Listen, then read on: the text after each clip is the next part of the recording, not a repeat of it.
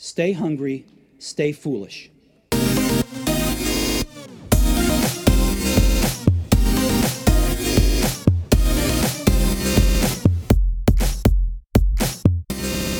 America has gone from an open, competitive marketplace to an economy where a few very powerful companies dominate key industries that affect our daily lives. Digital monopolies like Google, Facebook, and Amazon act as gatekeepers to the digital world. Amazon is capturing almost all online shopping dollars. We have the illusion of choice, but for most critical decisions, we have only one or two companies when it comes to high-speed internet, health insurance, medical care, mortgage title insurance, social networks, internet searches, or even consumer goods like toothpaste. Every day, the average American transfers a little of their paycheck to monopolists and oligopolists. The solution is vigorous antitrust enforcement to return America to a period where competition created higher economic growth, more jobs, higher wages, and a level playing field for all. Today's show is the story of industrial concentration, but it matters to everyone because the stakes could not be higher. It tackles the big questions of why is the US becoming a more unequal society? Why is economic growth anemic despite trillions of dollars of federal debt and money printing? Why the number of startups has declined, and why are workers losing out? We welcome the author of The Myth of Capitalism, Monopolies and the Death of Competition, Jonathan Tepper. Welcome to the show. Thank you very much. Man, thank you for this read. It was an uncomfortable read. You did a great job of keeping it jargon-free and understandable for the masses.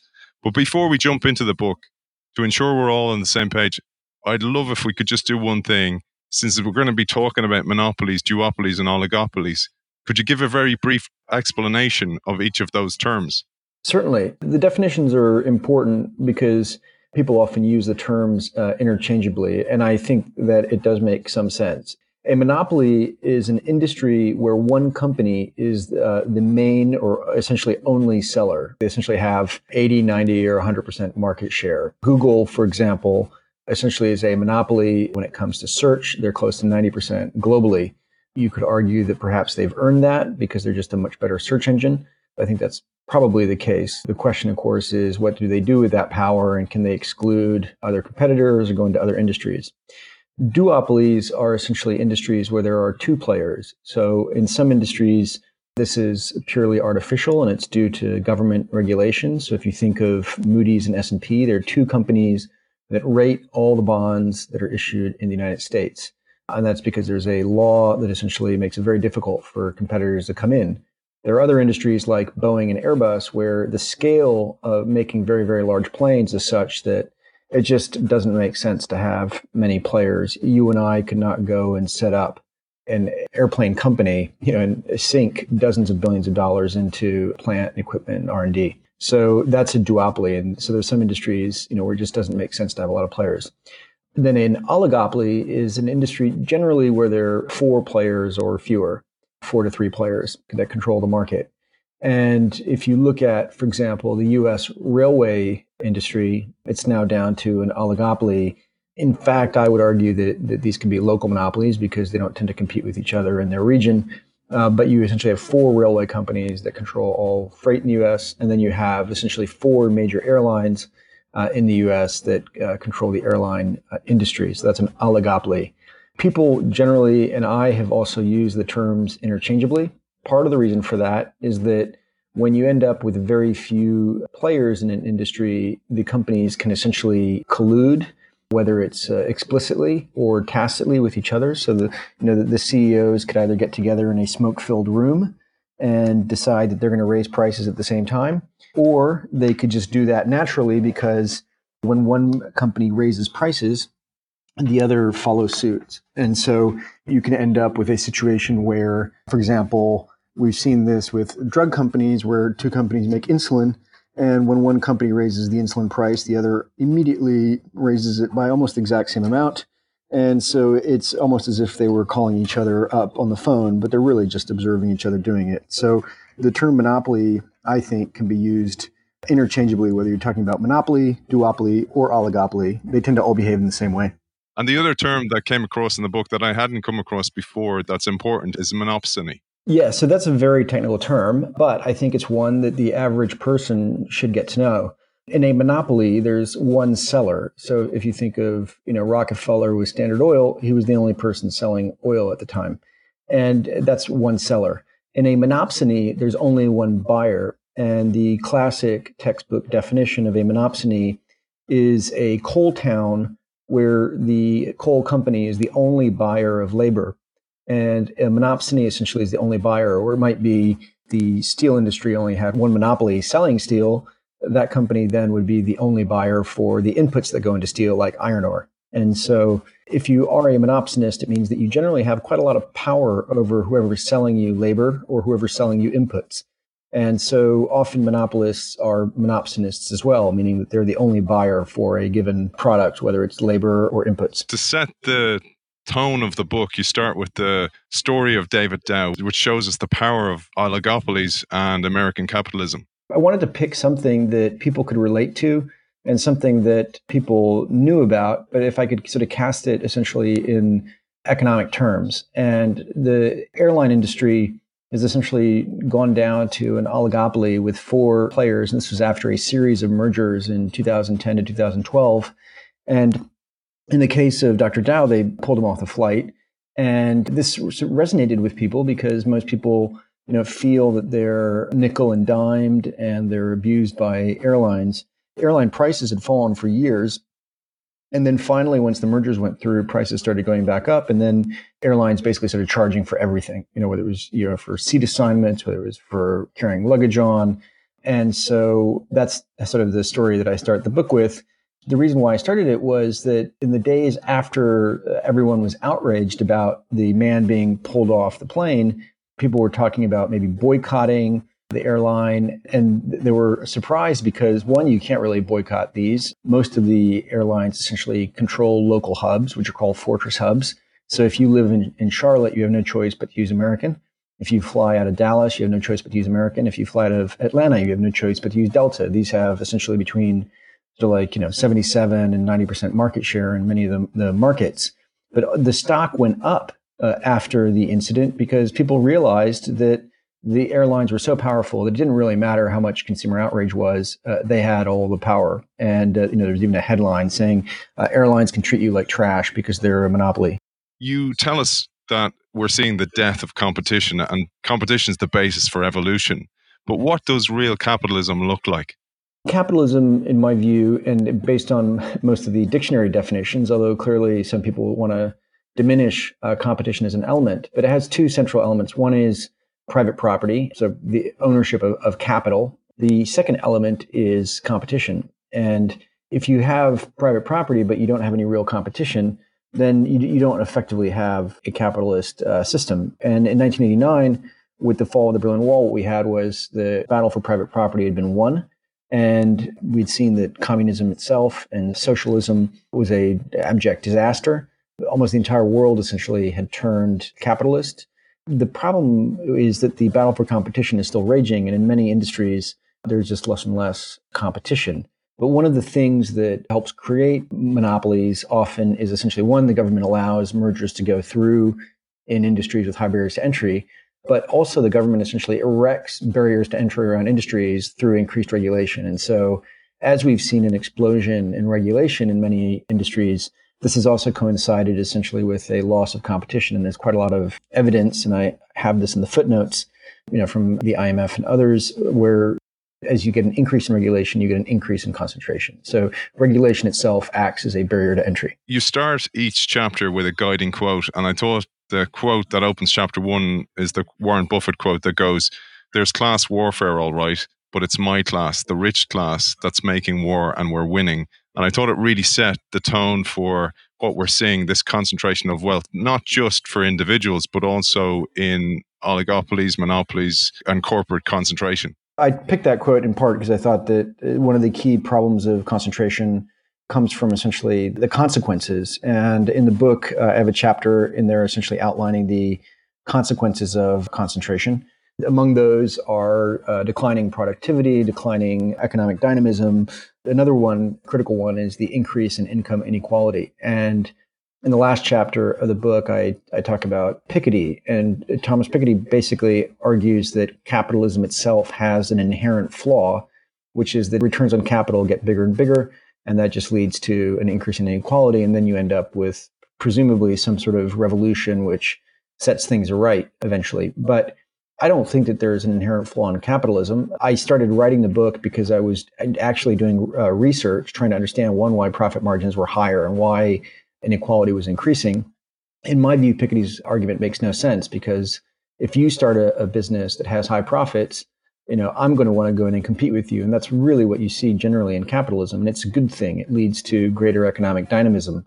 I thought the only way that Piketty's argument makes sense, which is that returns to capital become persistently higher, is if you don't have competition. And so I thought the competition angle had to be the angle that I needed to explore. And so I started looking into all the research out there. That tied in very much with my day-to-day job, which is Variant Perception. We build leading economic indicators, and our indicators for wages were going up, but wages really weren't following suit and rising. And so I thought there has to be a reason here for this disparity and what's going on. And sure enough, a lot of the research that I was finding showed that an increase in concentration essentially leads to monopsony or greater concentration on the buying power for labor. And then also, even industries that may be competitive, through the use of non-compete clauses and mandatory arbitration, essentially employers can become the monopolist of the workers' wages, right? So if you work for a fast food chain, the fast food industry is fairly competitive, but if they forced you to sign a non-compete where you can't go get a job elsewhere, then effectively they've sort of reduced competition and put themselves in the role of a monopsonist for your labor.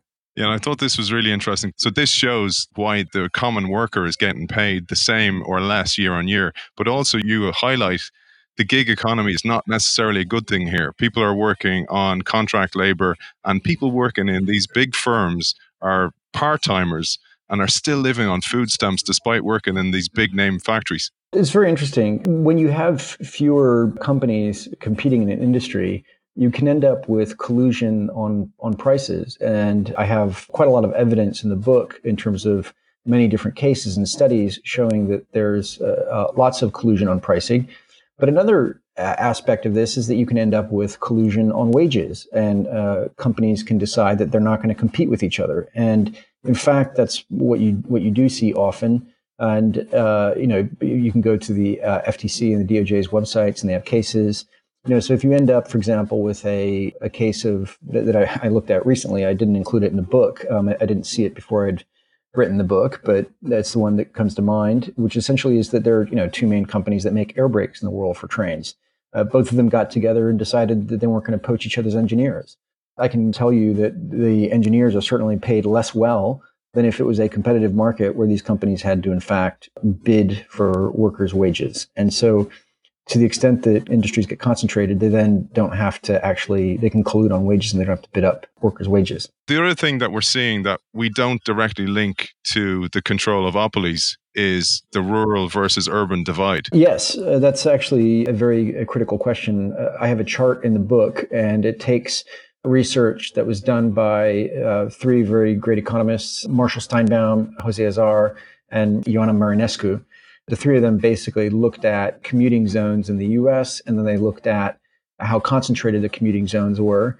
And what's interesting is that, if you live in Los Angeles or New York or areas where there are loads of different employers, your wages tend to be much higher than if you live in areas that are much more highly concentrated. And so generally, if you're living in smaller towns, you might have fewer potential employers employing. And that's one reason why wages don't go up. So it's interesting that overlaps very closely with votes for Trump, but people in no way connected lack of opportunities or lack of bargaining power with essentially corporate concentration. They were annoyed generally, but didn't realize that a lot of this comes from the fact that they just don't have a lot of choices when it comes to where they work. I love the term, if you're going to climb a ladder, make sure it's against the right wall. And it came to mind when I read your brief history of Silicon Valley and the story you share of non-compete clauses and noise and more in particular. Yes, the history of Silicon Valley itself is one that's based on poaching of employees, employees leaving companies. And, this might sound horrible to a businessman thinking like, oh no, how could a business flourish if employees leave? The truth is, if you look at, for example, Intel itself, Intel was founded, it came from a group of scientists who initially moved out to the West Coast to work in Shockley Semiconductors. And Shockley was a genius. He won a Nobel Prize, but he was also a total asshole. And he had brought this team of very talented people. They all couldn't work with him. They left and joined Fairchild Semiconductor. And Fairchild, though, was using essentially the business as a cash cow to then invest in other things. And they didn't really like that. So they jumped ship. And then they started Intel Corporation. It was 7 men who did that. And so like the very founding history, in a way, of Silicon Valley in the modern world was people leaving one company to go to another and start their own thing. And over time, all the people from Intel essentially ended up funding a lot of the other businesses there. Hewlett Packard, likewise. They ended up doing a lot of the angel investing. And so Steve Jobs thought that Bob Noyce from Intel was like God and learned a lot of lessons. But unfortunately, one that he didn't learn from him was essentially the sort of importance of workers having freedom. So Wozniak left Hewlett Packard to work with Steve Jobs. But years later, Steve Jobs and Google and others reached an agreement to not poach each other's workers. And they ended up having to pay a few $100 million in settlement to the workers. But one of the reasons why Silicon Valley is so successful is that talent isn't tied down and that people can go and start new companies. And so when you have non-competes, you make the labor market a lot more rigid and workers aren't paid as well. Yeah, and you talk about all these companies, the monopolies, as I call them after reading the book. They have so much power in the marketplace, but also to the workforce. But I thought it was really interesting, the gateway and the amount of tech stack that they've built up. They own the ecosystem as well. And here you mention who will guard the guardians, if they're the guardians to the internet, for example. And you mentioned the fascinating story of Foundum. Yes. So what's very interesting is that because Google controls 90% of the search market and they are going into other areas, they're able effectively to decide what gets shown on the first page. And the most important thing is essentially the first 4 or 5 links. Most people don't even go to the bottom of the page or to the second page. And so Google can favor its own results, in many different industries.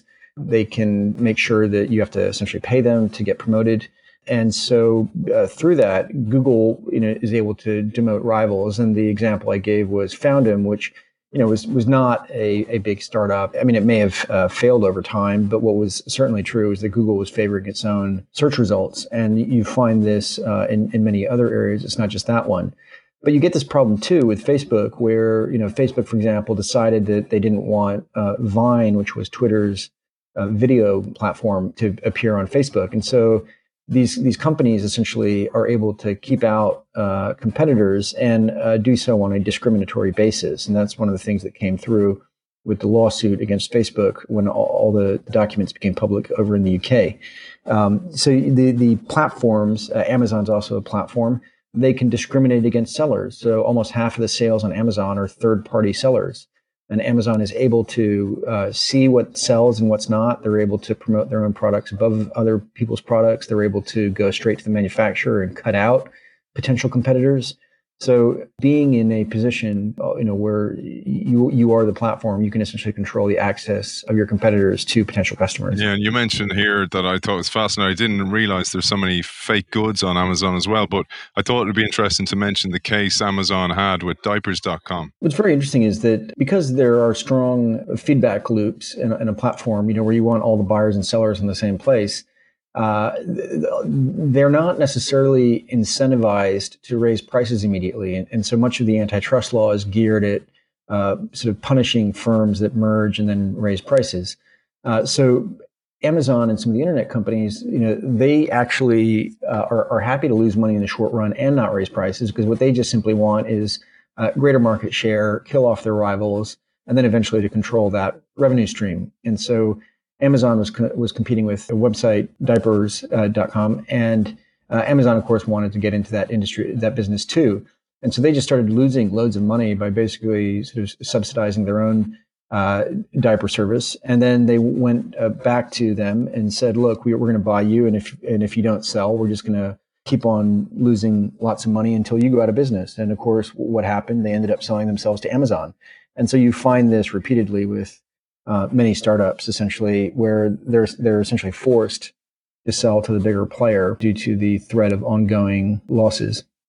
We often hear this when you talk to a startup and they go, they made me a deal I couldn't refuse. And oftentimes we think that's a good answer, but what they're trying to tell you in code is we had no choice. Yes, I think that from a lot of the entrepreneurs I've spoken to, many of them would like to continue competing. But when you have, for example, Amazon has AWS, which is their web service, which is highly profitable, and then they plow all that profit into other areas, essentially to have what's known as predatory pricing, where they essentially underprice to cut people out of business. And that's essentially what the AWS service allows them to do. They would certainly not be able to subsidize last mile delivery to the extent that they've done, and they would not be able to subsidize money losing ventures to the extent that they've done without AWS. With all this concentration, we've seen a drop in the amount of IPOs, and it's not often because of market conditions. It's actually because they're blocked out.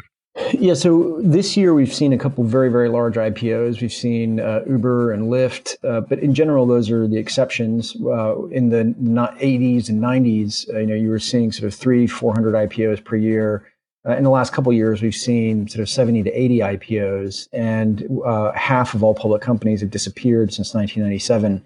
So even as the economy gets a lot bigger, we actually have fewer companies that are publicly listed. And so in a way, if this was the population and, you talked about, Ireland or the UK, and you said, the population is going to be shrinking by half. I mean, this would be a great cause for alarm. One thing I'd love to do is, and you do this so brilliantly in the book, is you give us a story of how we got here. What happened in the past that got us to the point that we're at today? And I'd love to jump into the DeLorean now and go back to the past and to the points where you talk about the great philanthropy of the robber barons, Carnegie, Vanderbilt, Rockefeller, and Stanford. But also, like the tech giants, they have a darker side. Yes, in the end of the 19th century in the United States, there were quite a lot of companies competing, whether it was in sugar refining, whether it was in railroads, steel, and the oil industry. What ended up happening was that there were a series of mergers that ended up putting the industry into the hands of very few people. So there were like massive merger waves.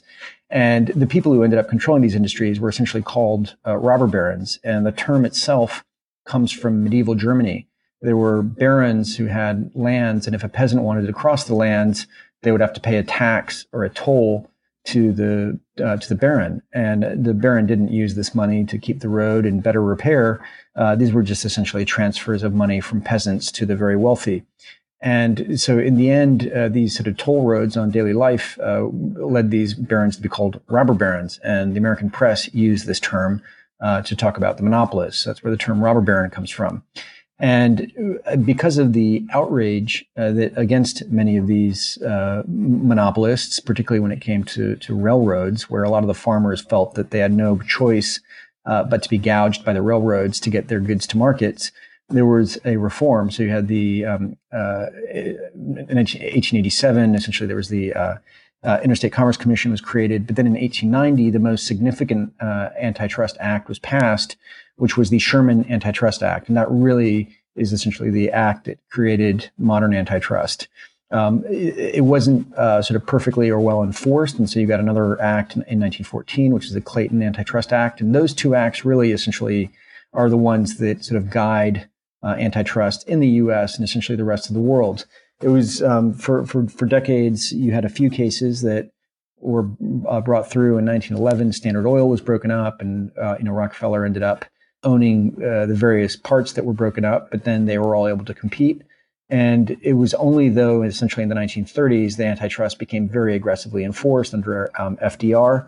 And so from 1930s on, essentially, to the early 1980s, the Department of Justice and the FTC, which was the body created to help ensure competition, made sure that direct competitors couldn't buy each other and reduce competition.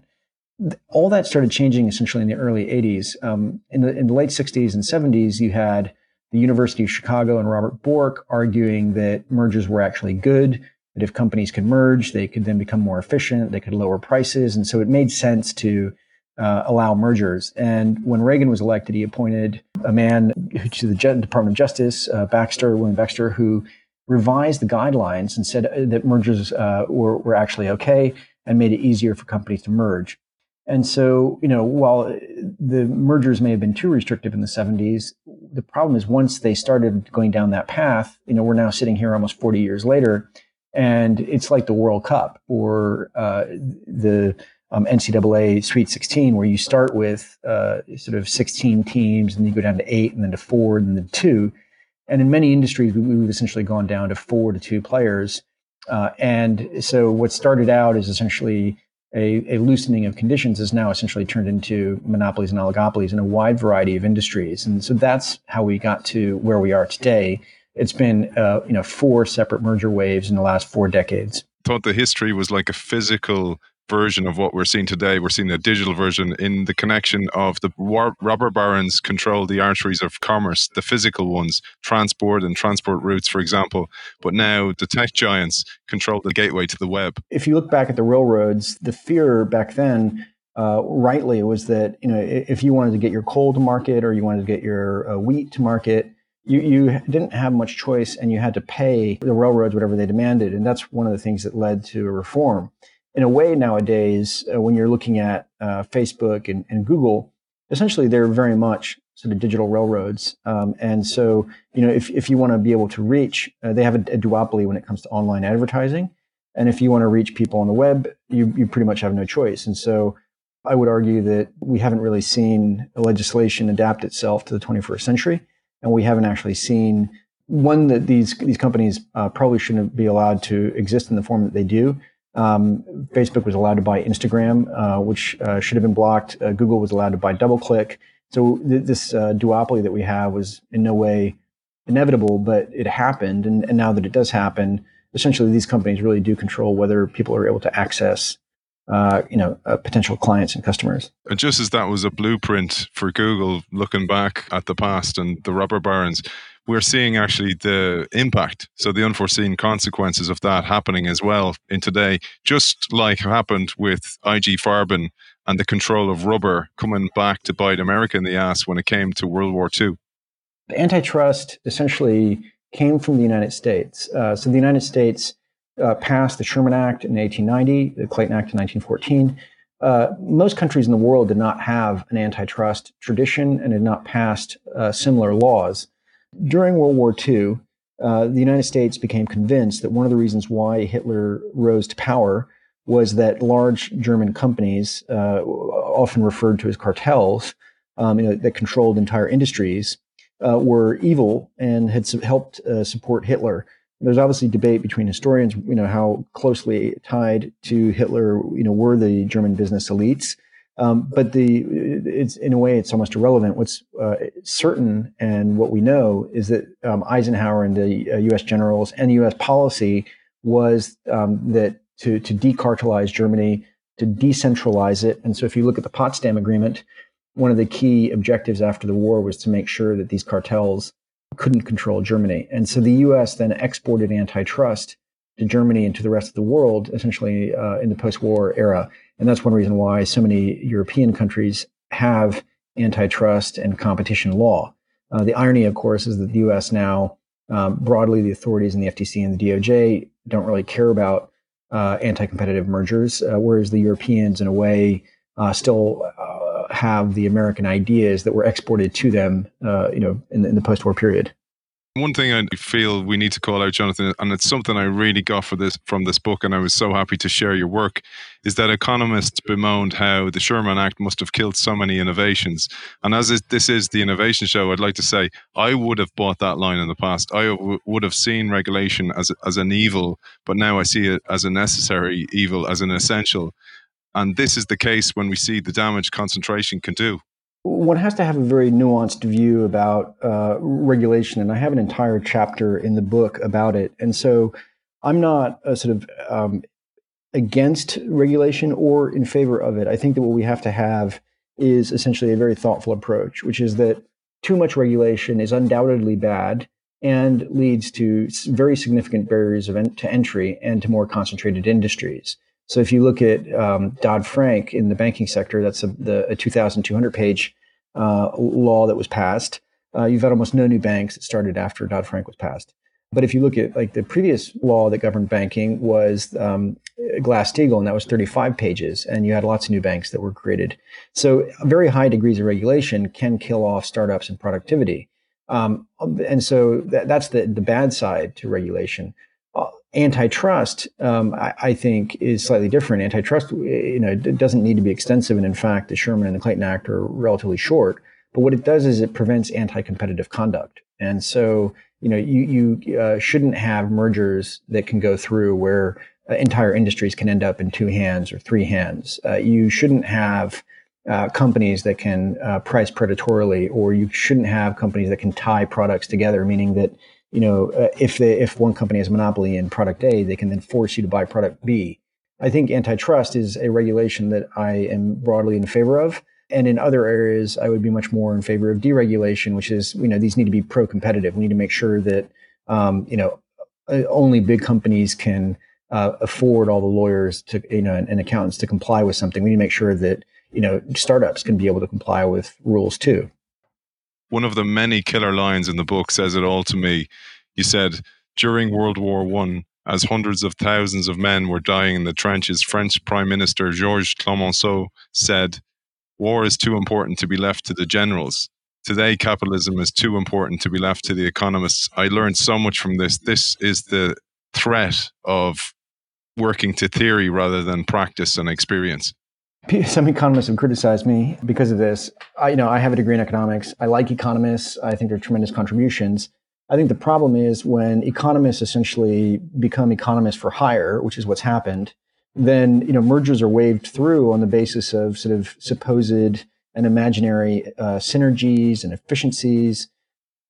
That's, I think, a very bad way to run policy, which is that the principle of the law, the letter and spirit of these acts is to prevent anti-competitive mergers. And once we sort of outsource policy to these experts, who claim that they're going to help us, I think that's a problem. And the truth is that economists, are often wrong. These theories haven't actually borne out in practice. And in the book, I point out, my colleague Denise and I, she helped me write this, even though I'm the main writer. But what we point out is that there's quite a lot of studies showing that when you end up with fewer than 6 players in an industry, you end up with price increases. And so most of these submissions by economists to get mergers approved, are essentially it's garbage in, garbage out, and they create these models that argue for mergers, and then the mergers, the synergies don't bear out, and the prices go up. And the sad thing is that, and I've written a piece for the American Conservative on this,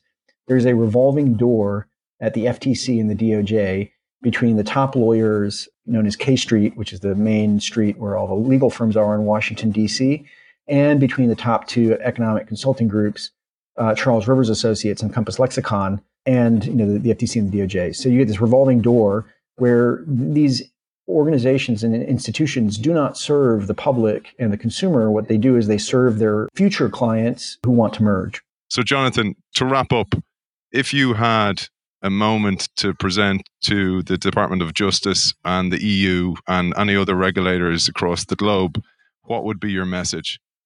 In the last chapter of the book, we outline a few very simple things, and I would encourage them to read the entire last chapter. But the 1-minute answer is: 1, I would prevent future mergers that are anti-competitive. So, we need to make sure that in the future, we're not making the same mistakes as in the past. Secondly, we need to undo the mistakes of the past. So in industries where mergers have gone through that should not go through, we should undo those. And then thirdly, we need to make sure that laws are pro-competitive and that we don't end up with extremely costly rules and regulations that create barriers to entry around industries. Those are the 3 things I think that are most important in terms of making sure that competition remains alive. And Jonathan, if people want to find out more about your work, your business, etc., where can they find you? So I am on Twitter, jtepper2. I used to tweet a lot. Lately, I've been tweeting a little less, but I tend to tweet about economics and business and markets. Also, I founded a company called Variant Perception. Our clients are hedge funds, asset managers, and family offices. So if you work at a bank or financial institution or hedge fund, we provide investment strategy. And then occasionally I write and blog just on anything that sort of I think is interesting. And you can find that at jonathan-tepper.com, or just type Jonathan Tepper into your search engine. And that's where you can find me. Author of The Myth of Capitalism, Monopolies and the Death of Competition, Jonathan Tepper. Thank you for joining us. Thank you very much.